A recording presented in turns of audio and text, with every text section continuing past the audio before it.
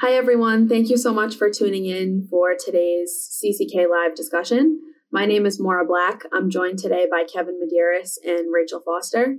Today, we're going to be discussing VA ratings for adjustment disorder and anxiety. So we've got some information about what these two conditions are, and then later we'll get into how VA rates these conditions if they are service-connected or if VA recognizes that these two disabilities either alone or together are related to a claimant's military service. So, Rachel, can you start us off by explaining what adjustment disorder is, just for people who may not know some of the specifics? So, adjustment disorder is characterized as a short-term condition that occurs when a person has great difficulty coping with or adjusting to a stressful event, but one that's still within the normal everyday range of human experience. It's sometimes referred to as situational depression because it's generally based on the current circumstances going on in someone's life. Some examples of what these stressors can be that trigger adjustment disorder could be the ending of a relationship or a marriage, losing or changing a job, the death of a loved one, the developing a serious illness, being the victim of a crime or living through a trauma, having a serious accident, or just undergoing a major life change, such as a new baby or starting retirement.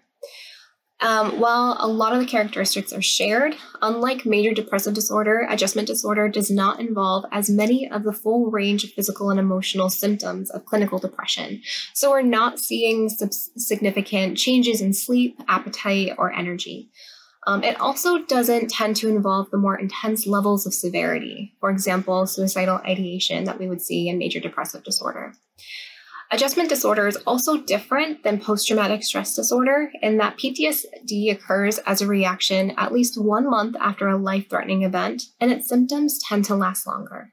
That's all really helpful because one of the things that I think is particularly difficult to understand about adjustment disorder is how it might differ from other psychiatric conditions. It's not one of the more, I don't think it's one of the more commonly diagnosed. I don't know for sure, but I think we hear things like depression generally and anxiety generally and have a decent sense of what those conditions entail. But that's all good information about how adjustment disorder specifically is diagnosed. Another hallmark feature of an adjustment disorder is that the symptoms that come along with it include emotional and behavioral symptoms, and they are usually experienced between 3 and 6 months following the stressful event. So that's another descriptor or differentiation from another psychiatric condition is that you can expect to see symptoms in response to the stressful event at issue between 3 to 6 months following the event itself. We know that it can take a long time for symptoms to manifest when people have other psychiatric diagnoses or are exposed to trauma, such as with PTSD. Another thing that's different about adjustment disorder is that it involves a response to a stressful event that's sort of beyond what would be expected for a person to experience in terms of stress and difficulties adapting to the situation. So that's another consideration that comes into play when thinking about how this condition is diagnosed. It's usually that the response is out of the norm or excessive in terms of psychiatric symptoms in dealing with a stressful event. So I think that takes care of adjustment disorder. Now, Kevin, can you talk to us a little bit about what anxiety is? I think this is something that people might think they understand a little bit more. It's maybe discussed a little bit more. But can you take us through what that disability entails? Yeah, so anxiety is defined as the mind and body's reaction to a stressful, dangerous, or unfamiliar situation. It typically manifests by intense, excessive, or persistent worry or fear about everyday situations.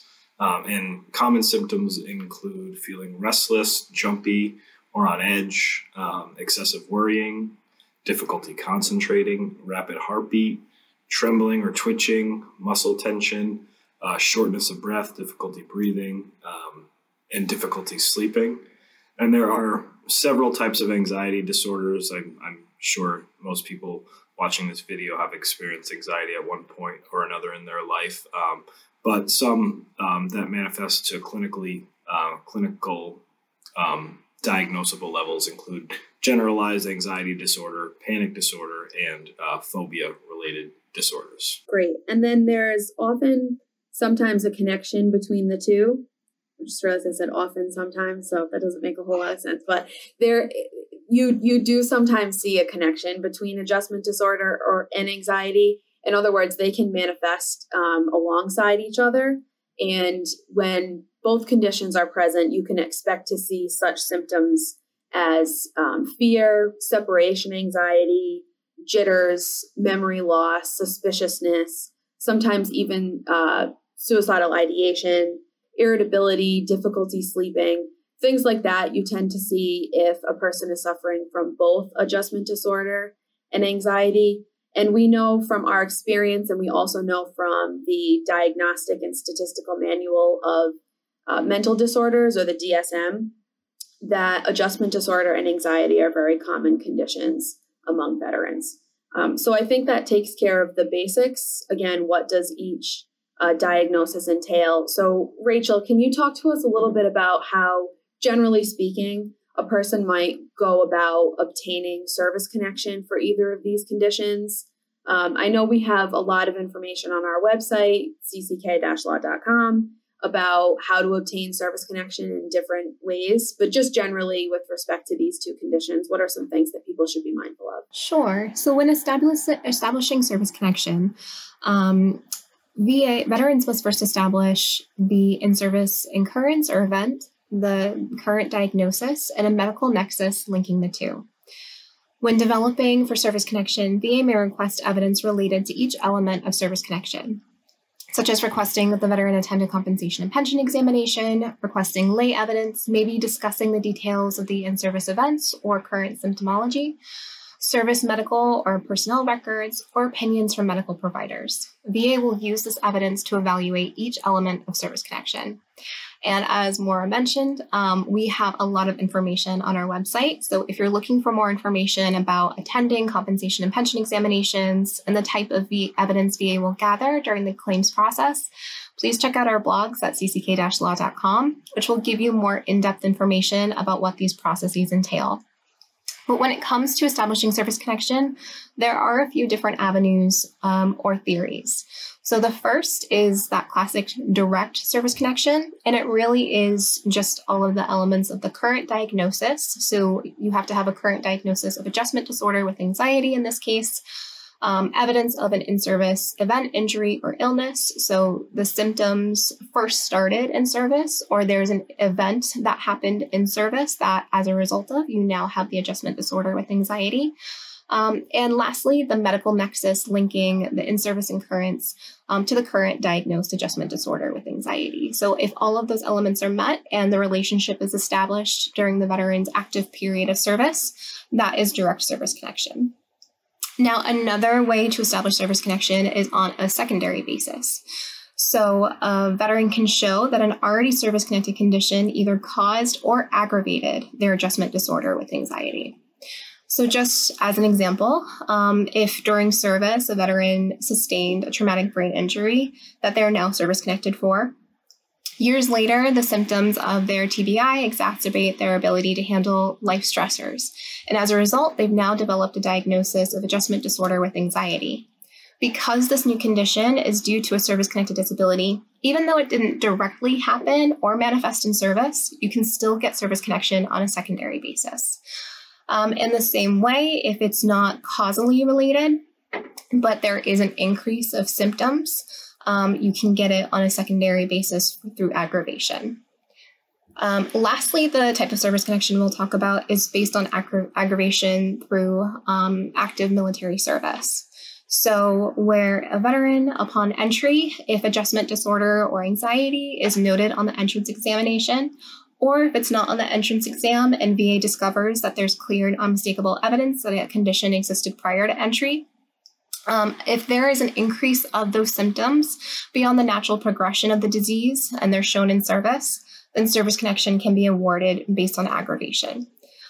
Here, I do just want to note that aggravation can often be a very complex legal theory. So if this is an avenue of service connection that you're seeking, you may want to consider obtaining help from a veteran service organization or an accredited claims agent or attorney. That's great information, Rachel. Thank you. Especially since we sometimes are talking about conditions during these presentations where direct service connection versus secondary service connection, one of the two avenues tends to be more, that we see it more often, or it tends to be more viable.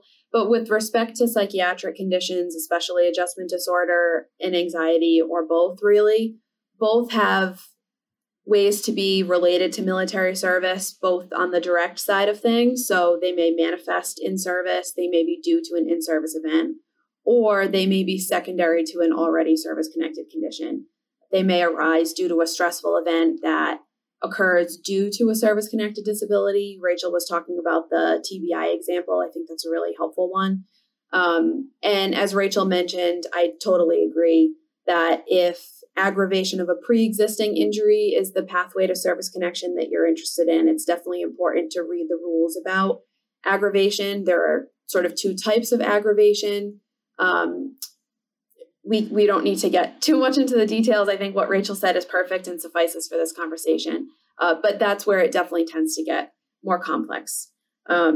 Something that's a little bit more straightforward, at least in my opinion, is how VA rates psychiatric conditions. So Kevin, can you explain, if a veteran is already service connected for adjustment disorder or anxiety or both, what can they expect in terms of the evaluation or rating process, and what kinds of things is VA going to be looking at in determining what disability rating the person should receive? The veteran will receive a rating under the diagnostic criteria that contemplates psychiatric conditions. The regulation is 38 CFR section 4.130, and that provides ratings for veterans starting at 0 and going up by increments of 10, and then 30%, and then 50%, 70%, and ultimately 100% if the veteran is totally disabled from the psychiatric condition. Each rating contemplates the level, first, what symptoms the veteran has, and then second, the level of social and occupational impairment that those symptoms cause. So each rating will list a variety of symptoms and an ultimate social and occupational impairment that's being contemplated. But one thing to note is that the symptoms listed for each rating don't necessarily need to align exactly with what the veteran has. They're listed as examples, and the rater has to take into account the frequency, severity, and duration of the symptoms, and the ultimate social and occupational impairment that's caused. So the veteran doesn't need to have, if they're rated at 30%, say, and seek a higher rating than that, they don't have to have the exact symptoms listed in the higher rating criteria if the symptoms that they do have are severe enough to interfere sufficiently with their social and occupational impairment. We all know, especially Kevin knows all too well, that is a common error that VA makes when rating psychiatric conditions. The rating criteria, as Kevin explained, that are in the diagnostic criteria or the rating schedule will contain a list of symptoms that might be expected to be seen with the different levels of evaluation. So each level, the 30%, 50, 70, has a descriptor of occupational and social impairment. Reduced reliability and productivity is something that's mentioned in the 50% criteria. Mild or transient symptoms, I think, is mentioned with the 10% criteria. But it's really that level of impairment that VA is supposed to be assessing as a whole based on the veteran's whole disability picture. And then the symptoms that follow are meant to be examples of that level of impairment. VA tends to do the opposite. They skip right to the symptoms part. They try to match the specific symptoms that the veteran or the claimant has to the symptoms that are listed in the rating schedule, and then pick the evaluation that aligns with those specific symptoms. The evaluation process isn't supposed to work like that. It's supposed to be a holistic assessment of the veteran's entire disability picture. And it's a common error that we see from VA that they're not doing that. They're just sort of linking what's in the rating schedule to what is showing up in the veteran's medical records. So it can be really helpful, I think, if you're pursuing a claim for a higher rating for a psychiatric condition, to include adjustment disorder and anxiety, but really any other psychiatric condition that's rated under 38 CFR 4.130, to make sure that you are pointing out facts to VA that show the occupational and social impairment level, and not just the symptoms that are specifically listed in the rating schedule. And throughout this conversation, we have spoken about psychiatric conditions in general. And although this discussion is focused on adjustment disorder and anxiety, it's important to note that typically, if a person has multiple psychiatric conditions, multiple diagnoses even, that person shouldn't expect to get separate ratings for all of those psychiatric illnesses. That's a common question that we get. If I have depression and anxiety and PTSD, will I be getting a separate rating for each of those three conditions, and therefore compensation 3 times for those conditions? And the answer is usually no, there won't be separate ratings for those 3 conditions. The reason is because, as Kevin mentioned, the criteria for psychiatric conditions are pretty broad, and they typically encompass all of the different symptoms that might be manifesting with different illnesses. So the symptoms for depression, anxiety, adjustment disorder, PTSD, they all tend to speak to a person's level of occupational and social impairment, which is exactly what the rating schedule contemplates. So VA will tend to rate them all as 1 underneath whatever evaluation level VA decides is appropriate through their application of the rating schedule. So it doesn't mean that if you believe that your rating for your psychiatric conditions, if they're service-connected, should be higher. It doesn't mean you can't go for a higher rating by using your other diagnoses to show how severe your overall disability picture is, assuming that all of your diagnoses can be linked to service or a service-connected condition. But it is important to note that you shouldn't expect to receive separate ratings for those different conditions. It's very, very rare that we see that. And the origin of that is that VA has rules against pyramiding, or in other words, getting duplicate ratings for duplicate symptoms.